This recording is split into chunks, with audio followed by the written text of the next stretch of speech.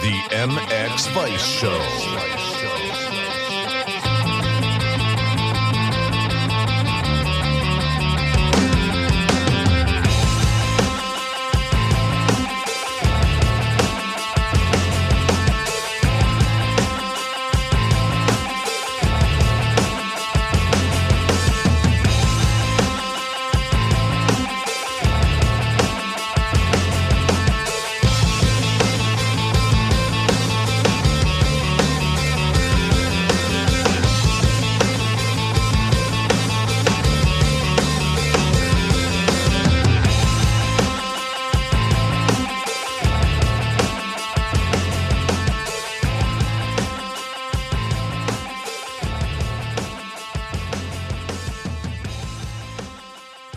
All right, everybody, welcome to episode 159 of the MX Vice Show. We have another action-packed show ready for today as we talk all things moto with the great man, Aussie legend Todd Waters, who's been, seen and done it all across the world in the world of motocross and also other disciplines. So before we welcome him, we'd like to thank Whole Shot Motorhomes. Obviously, a big shout out to Whole Shot Motorhomes for jumping on board to sponsor this season. Whole Shot Motorhomes is a UK specialist motorhome dealer for motorsport transport.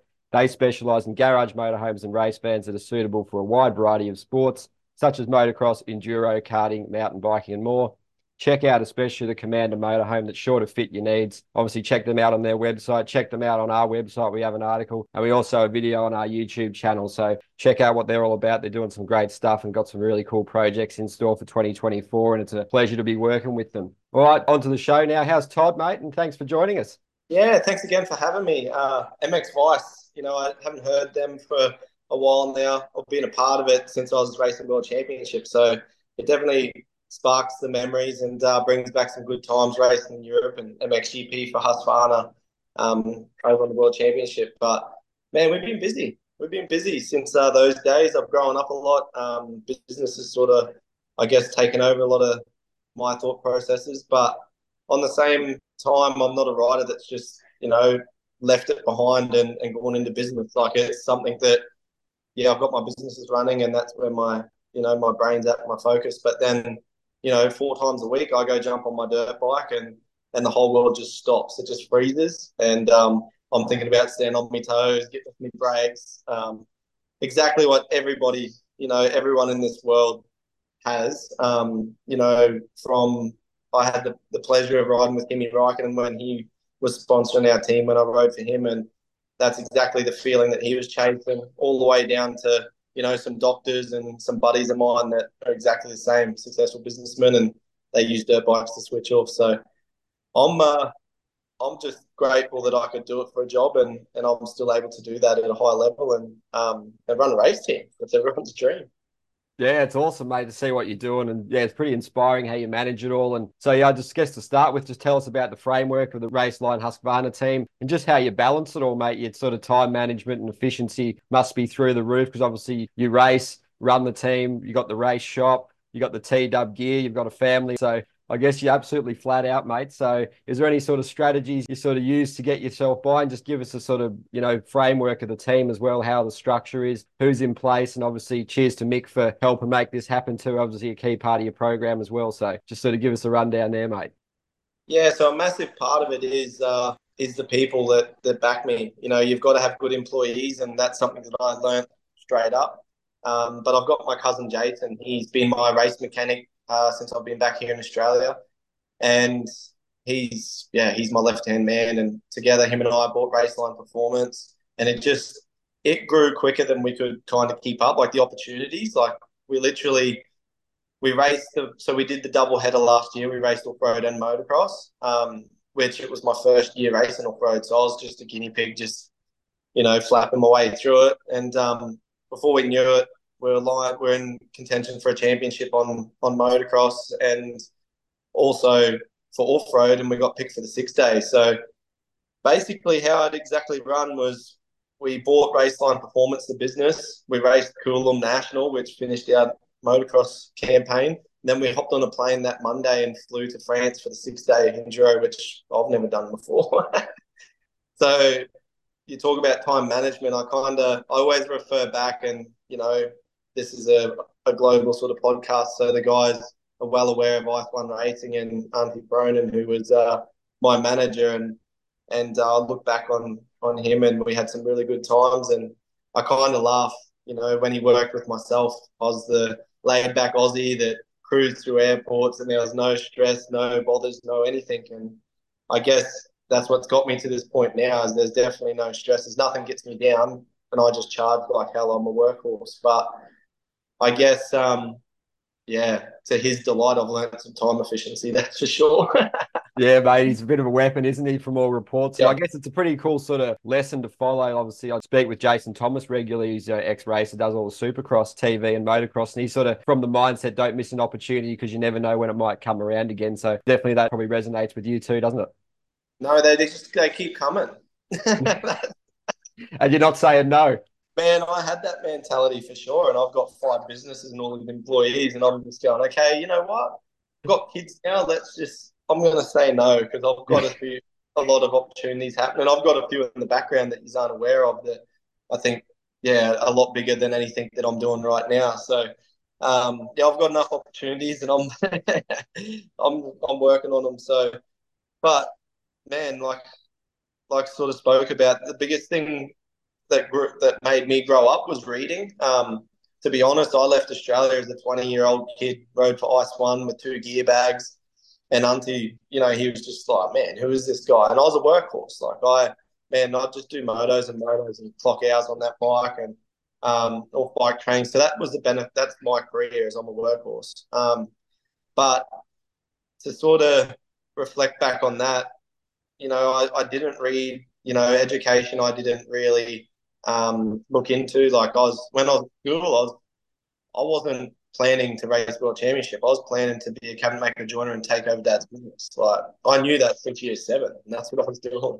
And I just won races, and it just progressed. And obviously, I had goals in racing and stuff, but I've always been a really driven sort of individual, and that I guess has got me where I am now.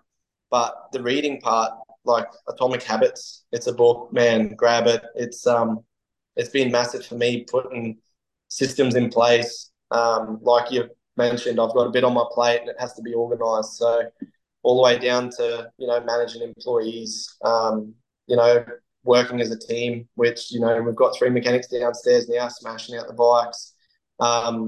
Mick is a massive part of our program, creating all the content stuff. We've got studios booked. We're on the go. So this year's been really good. Last year, I was sort of moved away. I had my second child, and things sort of went on the back burner for a bit. But we're back on the Gold Coast at the headquarters. We're building. We're growing. Yeah, like I say, I can't thank the people around me enough. Like all the way from Mick, who's creating content, organising that side of it, to my cousin Jason, who's my lead and head mechanic of the team, and then Joshy and Jaden, who are our new technicians for Rhys and Jack. So man, from the background, like we've got Raceline Performance, which is a high performance race shop. So the public, we provide them with WP services, with suspension upgrades, engine upgrades, all the way through. We run a factory race team. We've got 4-rider junior team. We've got a 4-rider development pro team, and then got the 3 paid riders, which consists of Jack Mather. He got second in MX3 last year, so he's our young gun. He's the one that we're building. And then we've got Rhys Budd, who everyone's familiar with. Rhys, he's very handy on a dirt bike. So, and then myself on the 450. And my plan is to develop these boys. And the vision that I've had in place is to be able to work with the riders. A bit like I seen when I was racing in Europe, Stefan Everts was doing the KDM sort of part. And when we'd go to Gank and to Honda Park, like Stefan would be out there motoing with the guys. And I was like, man, that's just insane.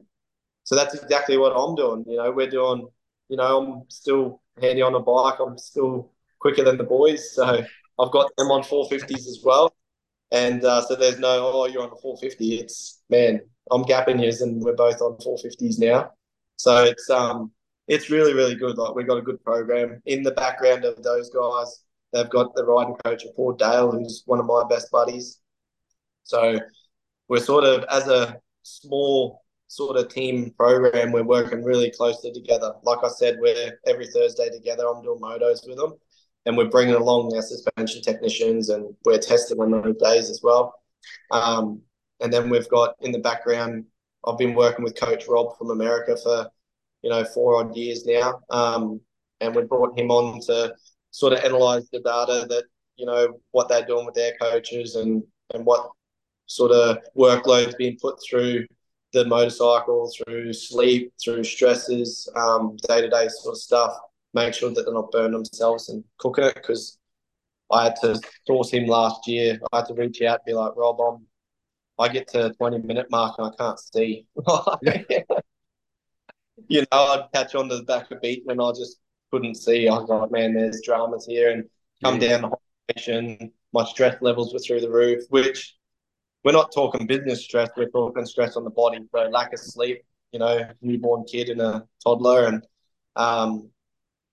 working long hours. And then on top of that, putting training. So I was on the verge of chronic fatigue. So he helped me through that. So I thought that was a massive key ingredient for our program. We're all professionals and we all got our guys, but someone at Coach Rob's level to just be overseeing and being like, hey, Rhys or Jack or Todd, like, what to go with your sleep? Like, let's look into your diet, this and this. So, yeah, it's like, I'm really proud. It's only our second year. And this year, last year, we sort of just threw it together and made it happen. This year, I'm personally here fine-tuning it.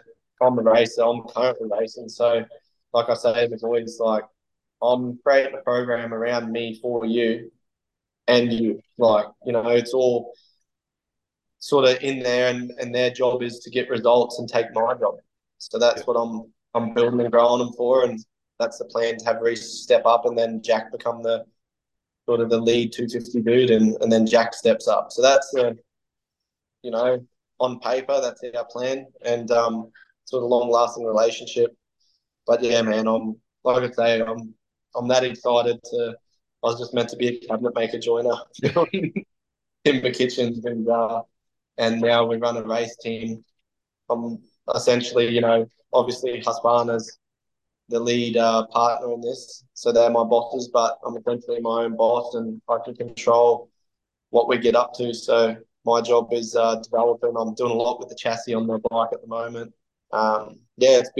It's just all time, man. It's unreal.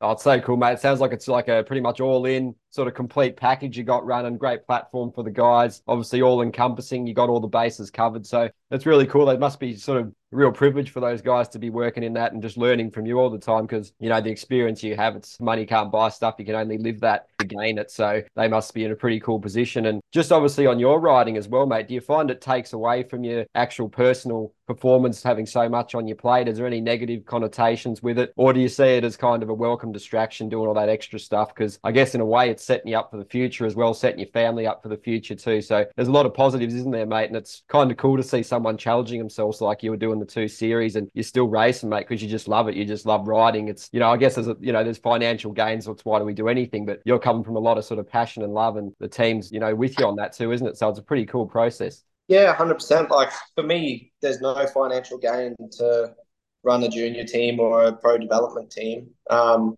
there's no financial gain to run the Raceline Pro team, because budgets aren't there. We got to find money. So, what it is, like, I go to the start line and I get paid anyway, just like every other pro rider on the start line. But exactly what you said, I'm sitting in my own office here right now, with my own 3 dudes down there and a suspension technician, whereas they just whinge about how much they're potentially not getting paid, whereas I'm doing something about it. And COVID really pulled me into gear. I lost my job overnight in COVID, and I just went, wow, that's like, what sort of fairy tale have I been living on? And it's like we say every day, I'm grateful for the country that we live in. Australia is just amazing, the opportunities that are here, and the way that the government looks after everyone. Our country is just beautiful. So for me, I wake up, I can walk to the beach with my girls, play in the water, go surfing. Like, the life that we've sort of created is really, really special. And I never take that for granted. So yeah, I just went through COVID and I went, you know what? I'm going to use this opportunity to never feel this again. I'm going to stand on the start line because I want to be there. And that's what I'm doing. I'm there because I want to be there. I'm not there to make money. I'm not there for any other reason. I race because I love that feeling in my gut. If you took racing away from me, I probably wouldn't ride. Like people know, I go for a ride with my buddy out the track, go out to QMP for a ride with the boys, and I start me watch and I do a 40-minute motor, and they're just like, what? Like, what is wrong with you? And I'm like, yeah, but you just don't understand. This is what is fun for me. Like, this is what I do. It's just, if I go out and do a few laps, like, it just brings nothing for me. I got to challenge myself, and where's my feet? Where's it? Like, I want my body starting to pack up. I need to. I was like, Love the suffer. Going back on what you said, 100%, yes. Like, if I was wanting to get back to Europe, like if that was a thing, like I wanted to be the best Todd Waters on the motocross track. No, I wouldn't be doing all this stuff. But unfortunately, Todd Waters got ADD. He can't sit still. So you give me an hour, I'm filling it with something. And that's what I found. When I come back here in Australia, we got 10 rounds of motocross, a few supercross races. Then supercross, the championship wasn't really progressing and stuff. So I did a motocross only deal. 10 weekends a year. Man, I was getting bored. So I'm doing up my defender. I'm doing things like it's just bizarre. Like just wasting time. So now my time goes into something, creating something. But on the other flip side, like I mentioned, I'm at the point in my career now where, if it was a business decision, maybe I wouldn't ride. Like I'd just be doing business. But it keeps me fit. Like I'm up training in the mornings. I'm watching what I eat. Like I'm still an athlete. And I just absolutely love lining up on the start line. So, yeah, it takes a little bit away from me, winning week in, week out. But I'll take that hit and I'll be there on the start line with the biggest smile on my face because I want to be there. And something that I have learnt is, if like last year I got on the podium and I just was that pumped. You go back 3 years, if you give me a third place, I was pissed because I was a racer. That's what I did. That's what I trained to do. I trained to win. That's what I did. Whereas now, like the mentality is sort of like, well, you know what? That could be your last ever third place. Like, even though I'm there to win, I train to win. I'm there to win, but I really want to be present and I want to enjoy the whole thing. I don't want to leave this sport, being like, oh, that was a crappy year because, all these dudes are better than me. I want to be like, man, I'm having a hell time and I'm just not good enough anymore. So it's, man, I'm in a good place. I got two beautiful girls and my fiance Jill. We, like I said, we're like the kid thing's very difficult with the racing. Like I'm not gonna lie. Like, we got a 1-year-old, she just turned 1, Nina, and Macy's about to turn 3. And it's challenging, man. It's definitely, there's no taking the foot off the gas. But man, it's like what we've sort of created, the setup that we've got is unbelievable. And I'm looking forward to, I guess, mentoring my own children and trying to teach them what I've learned and create them into the best people that I can. So it's I feel like the setup we have here on the Gold Coast is definitely where I want it to happen. Yeah, it's really cool, mate. It's a great perspective you obviously have that you sort of learnt over the years and worked on. And I guess with the riding side of it, mate, I guess all that work you do, it just gives you confidence when you're on the gate because, a lot of guys, obviously talking to Brian Jorgensen, who well, he's a trainer these days, and he said he got the confidence from his work and he loved just like suffering and just burning himself into the ground in a lot of ways like you. And, he said if I got a crap result, I'd still come to the line like as the sort of man because you've done the work. That's where you sort of, the no stone unturned in your training. So, and then getting everything dialed like you sleep, it's so important. And obviously you being a fierce competitor, mate, you're still going to be lining up there aiming for the title, aren't you? Because you wouldn't be doing it otherwise, would you? Yeah, 100%. That's what, I've got 2 young guys that I'm mentoring and I have to try and lead the way. So it's it's cool. I'm excited. We go on the weekend to Coffs Harbour, and Rhys and Jack, like I said, I've stepped them up on the 450 and 250, and I'll be stepping down to 250 as well. So all three of us will be riding every state title on both classes, and it's just cool. Like I said, last year was hands down the coolest year I've ever done. Purely because motocross, like I said, I get bored. Like it just, it's what I've done. It's what my body knows. It's not really challenging. So a good example is, we went to Appin, not Appin, to Albury Wodonga.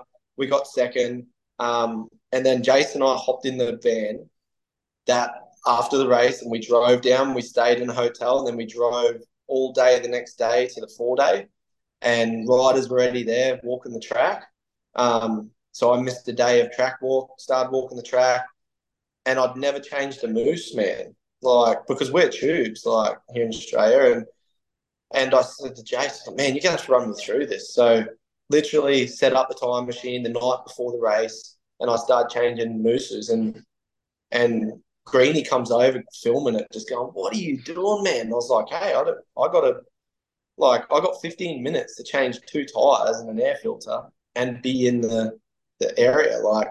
And I had no idea, man. Time cards. I'm over at the Yamaha truck, asking the boys like, "Oh man, like, what's the go with this time card? How do I fill this thing out?" Like, and it's just hilarious because, first day I was getting like 12ths and stuff in the special tests, and you ride all day. You're on the bike for 8 hours, but I've just come from racing motocross where dudes are, fatigued, and then we've jumped in the car. So I've done a bit of work, and then yeah, so I won the last 2 days outright, and it was sick. Like I was like, that's the best thing I've ever done in my life. Like it was just so far out of my comfort zone, like you would not believe. Going from a motocross bike, everything's so aggressive, suspension so stiff, the motor's aggressive, like everything's tires are aggressive, like it's just max out. So then jumping on, and I've got a headlight and a horn, and you're riding on the road, and like you go like this is. I really had to, like as a rider, I had to set my off-road bike up really soft. Like my suspension guy was like, "Oh, I thought you'd want it stiffer because you're coming from motocross." I was like, "No, I just want the thing to work sick." Like, so I really learned like the thing. It almost felt like I was only working on the springs, rebound really fast, really soft. And they're sort of like, "Yeah, but what if you hit a G out?" And I'm like, "Yeah, but you don't." You're trying to turn across tree roots, man. Like, I'll wheelie the creek bed. Like, it's all good. So that honestly was probably my coolest accomplishment is actually doing both. Like, and there was another time where we raced and we got on the podium, and then we went and drove down and raced the Hatter Desert Race, which that's different off road again. Like, I've got no idea. I'm just rolling up. They're like, "Yeah, you got to do like a pre-run sort of thing. Like on the Saturday to qualify, it's like a 15-minute loop." And they just built me a 500 with steg pegs, and I was like, "Nah, steg pegs are too close." So I got them to roll them right back, and then they're like, because I didn't want to run them, they're like, "You won't make the race without steg pegs." And I was like, "Oh, I'll put them on." Anyway, I didn't touch them all race. They were that far back. Like there wasn't even a mark on my boots. So I did race the whole header with that. But that was my coolest accomplishment, like, finishing behind Chucky there. And just week in, week out. Mackay, we had so we had the 2-day off-road format. So it was a double header weekend. So we actually had track walk on Thursday, which is their 15K loops. So you walk 30K a day. And it was hot as hell. So we did track walk, and then I podiumed there both days. So the Friday, Saturday, we raced all day. And then Sunday, I lined up on the motocross bike. Yeah, I remember that. That was savage, eh? Oh, and it was like, it was really funny because my brain, I'm a determined dude, and my brain, I was scared of my brain not making it. Like, I was honestly like, we qualified fastest. Then we went P3, I think, in the first one. And then because it was humid as hell, and I just went, man, I don't, my body can't make this. Like, it's going to shut down. And I was really actually scared. So I put a camelback on. So I raced the last race with a camelback with the mouthpiece, and literally sat in fifth place behind Gibbsy and Metcalf. And I just sat there, drinking me drink, just cruising. And then last 5 minutes to go, I put a charge on and passed and got behind Gibbsy and got on the box. It was sick. Like, they're probably moments that I was really proud of last year and in my career. Obviously when I was a full-time motocross dude, it was racing MXGP was of course the highlight, and the 4 MX Nations that I've done. We had a good career, but it definitely, like I always say, man, one day I'm going to write a book of the dude that never made it. Like I had the makings to do it. Like a 16-year-old kid, I did my apprenticeship. I worked. Yeah. And I won my first pro race at 16 and won my first 450 race at 18. I had the ability, but just, the opportunity wasn't really there, like the mentoring, like I'm trying to give the kids. That's like to end up, I look back now and to ride for Auntie and to stand on the MXG podium. That's what I talk about. I stood on that podium in third place at my 10th ever GP, and I was pissed, man. I was like, man, I was in line to win, and Fevra passed me and it put me to third, and I just went, and then we got 3 fourth places after that, and I was just dirty. Like I wanted to win. I just wanted it. And then I look back on that, and that's a lesson to me is like, it's just crazy. Like that was so cool. It was such a cool moment in my life. And to kind of look past that. And I talked to a lot of riders like Ben Townley. He traveled around Europe, and he's like, well, I just raced. Like, and you just get so in the time, like just in the zone and stuff that you don't actually open your eyes. And actually pretty lucky. My personality, I enjoyed culture. I really enjoyed the culture, like Auntie with his Finnish coffee and, just all the little things, how they talk, all the little bits and pieces, how Germans, their mentalities are, the Italians, the Spanish, like it's so different to us here in Australia. So that was, man, it was a really cool time in my life. But unfortunately that page has turned and I'm on to the next thing. So I'm grateful.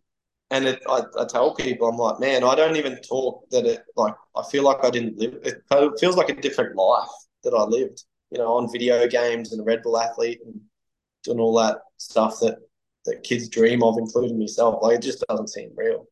So I'm very, very lucky. Like, I'm very thankful for where we got with our career. And going back to that, I've worked with Liam Owens now for 3 odd years, and they come and had a meeting with me about, going with another manufacturer and stuff. And I said, well, what for? Like, what do you want to do? And they just looked at me and I said, like, where do you see yourself in 5 years? Like, what's the plan here? And that's what I didn't have. Like, I didn't have that. I was just like, well, in 5 years' time, I'm going to build my dad's business. So that's what was sort of, I learned through Liam. I was like, man, this is like, I didn't have this, and look where I got. Like, what if I said, man, don't worry about MX3. Like, come and race it, but it's just a stepping stone to get to Europe. Like, and I was like, and next year you're going to go over and race 125 cups. Like, just fly over there and race some. And that's what I did. The first time I raced in Europe was MXGP. The MX Nations of Lommel, and that's the first. Imagine if I could have went and done some 125 cups, and even if I could have rode the 250 class, if I went over and just raced MX2 and learnt some tracks. I just went straight in the big boys and stood on the box. So that's most savage track possible. Yeah. So it was. Yeah, it's just bizarre, my career, and it kind of makes me hungry to, like, we've got Liam over there now. He's over there doing the grind at Gravenbrook and riding in the snow, because it sounds normal to the crew in Europe, but to me, I'd never seen snow until the first time we went testing on the new Husky bike with Tyler Rattray. We're driving into the track and there's snow on the side of the road. And I was like, what is going on here? Like, are we going to build snowmans and stuff and like not ride today?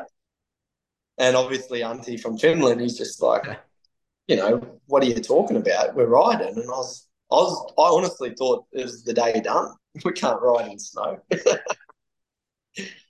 So it's just different worlds, hey, like for the listeners out there, like Cairns is a bit like Thailand, like the Thailand MXGP that we race.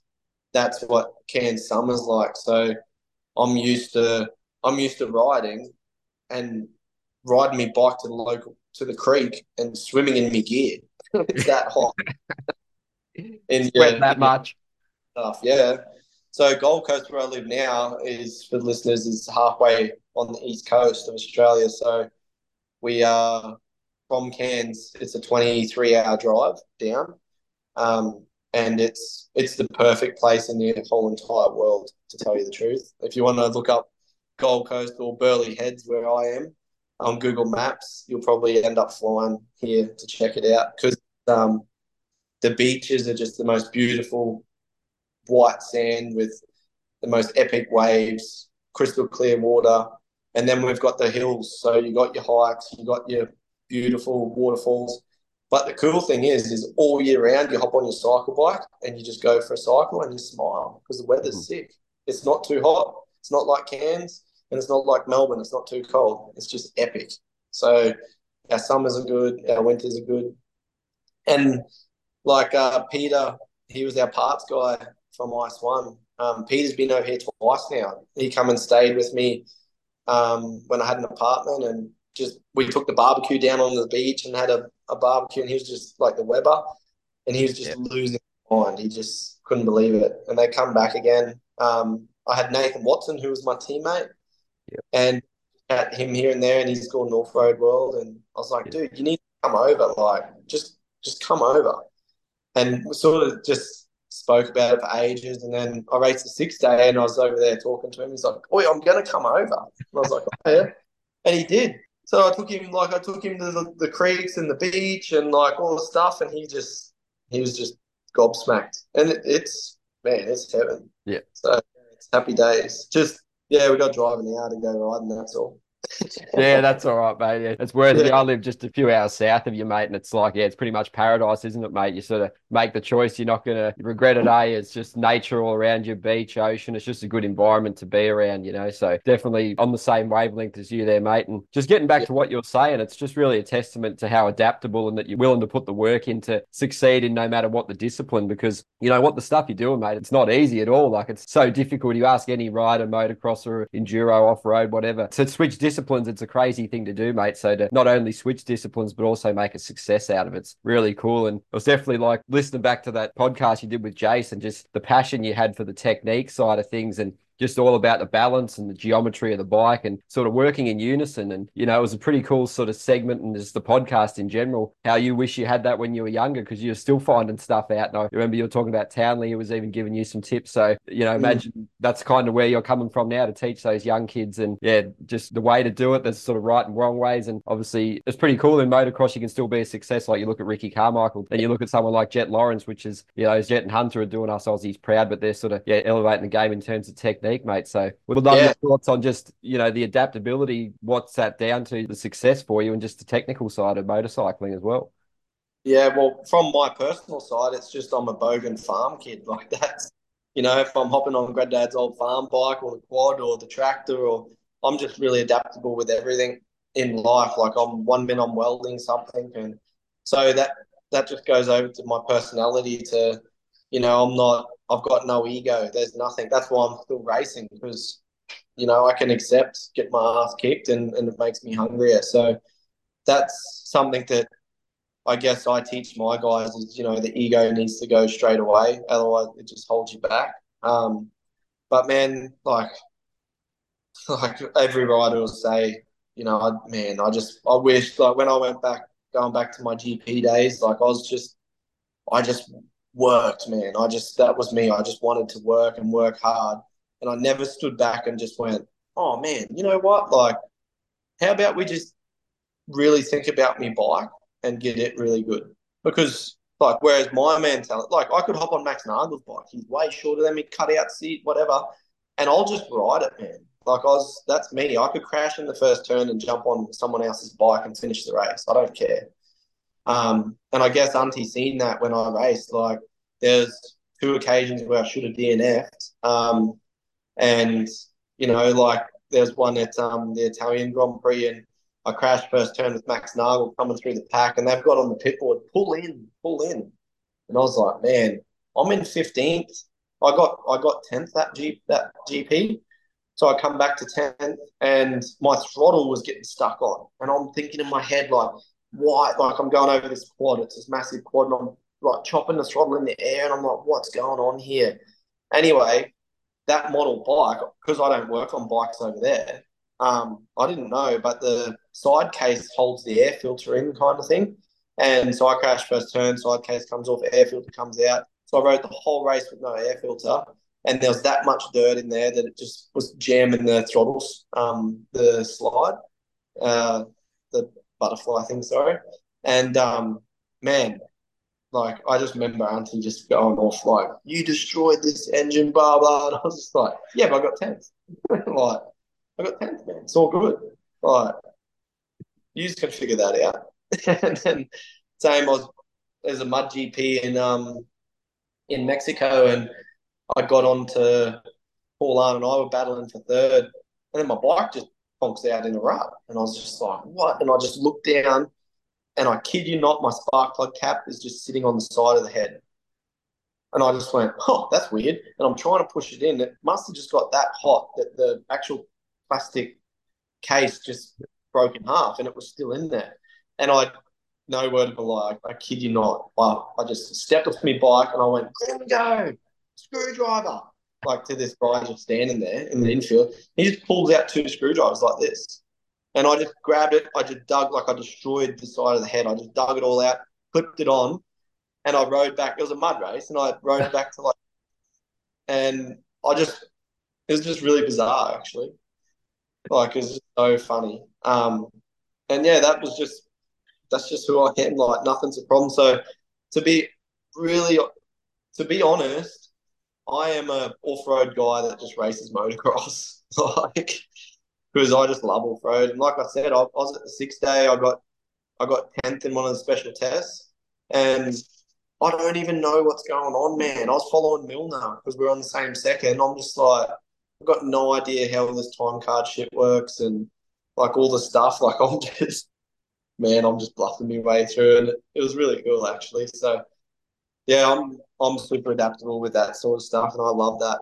I try not to get caught up in stupid things like making throttle tubes smaller and all that. Austria, they do such an amazing job of our bikes and all that development that, I make some personal changes to suit myself, but they do such a good job that I really keep that. But referring back to the Lawrence guys, that's always a big subject, and I know them quite well in the respect that I lived at the track that Dazza used to bring Hunter out to, and Jetson wasn't even old enough to ride, like, playing in the dirt, and Hunter would be out there. It'd be almost dark, Ford and I'd be finished our motos, and we're in the house watching, eating, like, having a feed, and they're out there doing motos. Pretty cool to see where they've got to. And like, when I was coming back from Europe, he was going over, and it's funny, we stopped at a servo, and I gave him, I think it was like 15 grand euro cash, and he gave me the Aussie cash, like, so we converted it, so we didn't get the conversion fee stuff. And I was telling him all the experiences and stories, and yeah, it's really cool. But like I said, man, we have some talented riders in Australia. Like, I look at, like, Dean Ferris. He's my rival, and he stood on the top step in MX2. I raced him over there all that year. Like, him and I were battling hard, and him and he's the same thing as me. Like, he's just from a farm. We just sort of just took opportunities as they come, and ended up in Europe. And I believe, like, yeah, like the Lawrences, they did the the kid's 16, we're going, like, and they went over and fully went. And that's what I'm trying to, like, Liam's on that path. He's 16, he's over there doing what Ben Townley and Tyler Rattray did, grinding out, learning how to be in a European rider, because I strongly believe we've got the talent pool here. But obviously Ferris and I were too late with that. Like, if you can get over there, like Ben Townley, same with Tyler Rattray, they were there grinding out, trying to qualify, and then qualifying, and they learnt the back end of how to race and be a world champion. They both become world champions. Whereas, Dean and I didn't have that background. We just sort of established ourselves here. Like, I owned houses and stuff, and I had a life here in Australia, and that's what was hard for me personally is, I had a Harley Davidson in 2013. I had a Harley, and I used to put my Ojo gear bag across me lap and ride to the airport and go race. Like, I was what you dream of, being a pro rider, and then to go to Europe, and it's a tough thing when you don't see the sun, because I don't think the sun comes out in Belgium.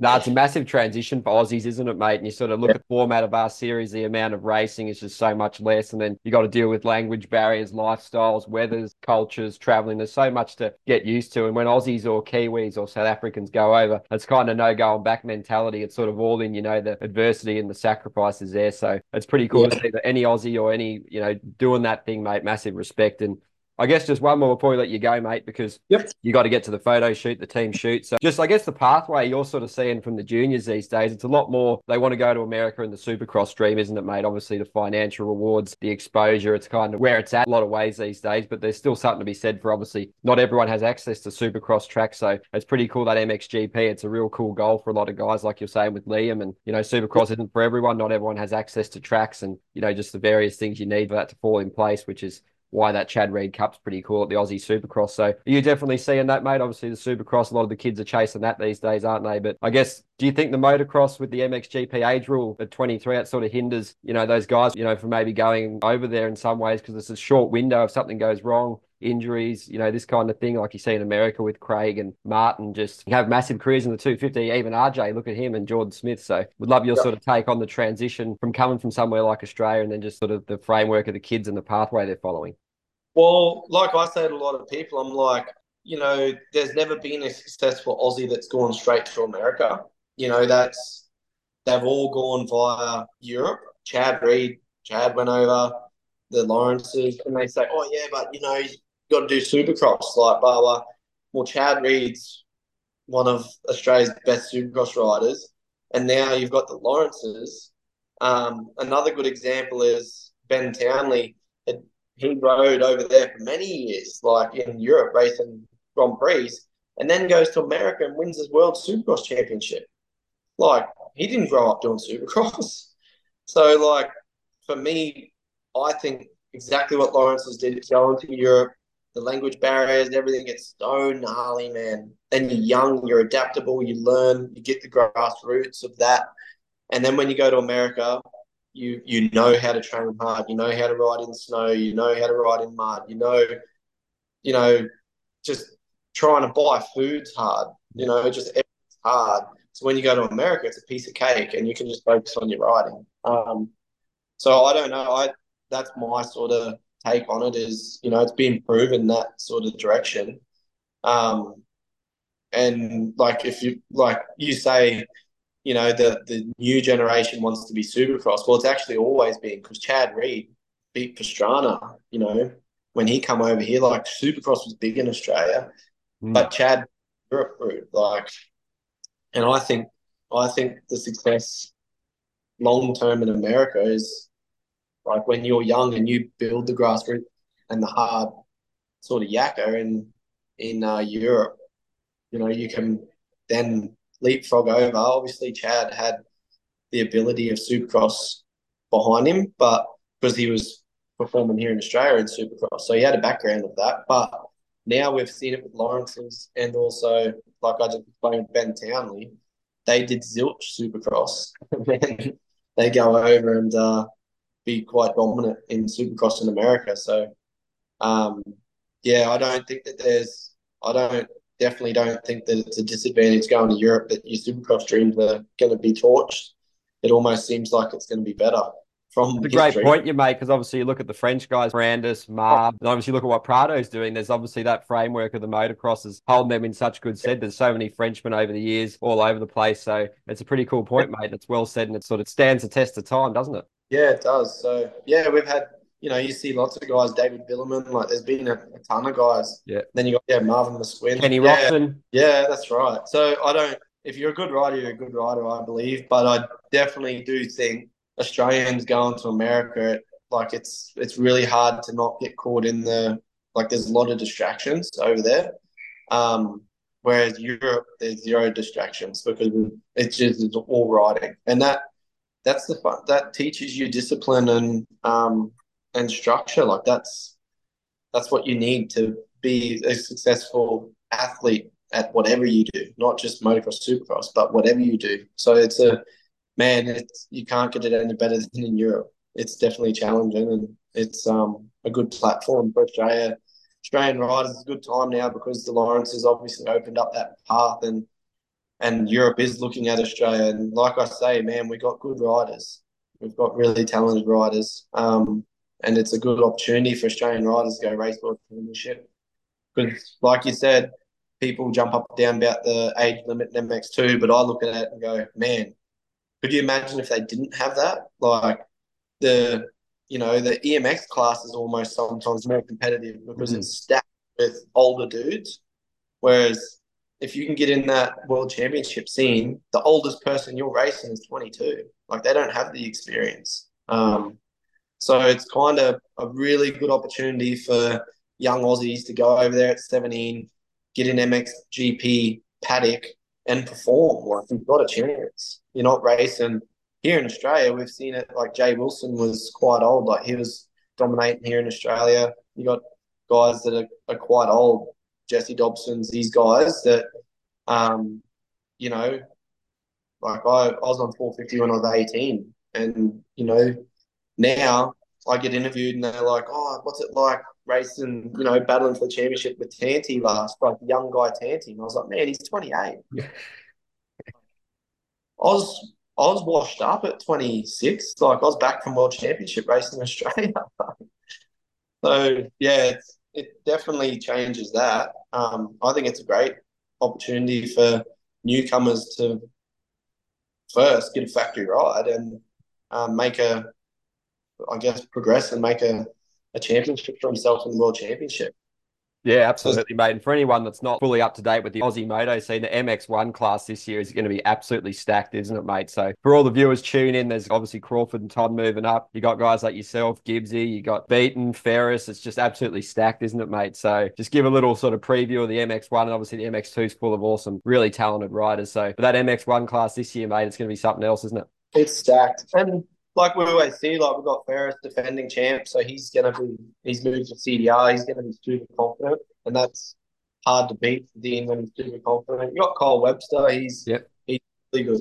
So yeah, we've got some guys, Cloud. but what you might see is a bit more inconsistency from riders because in the past, like when when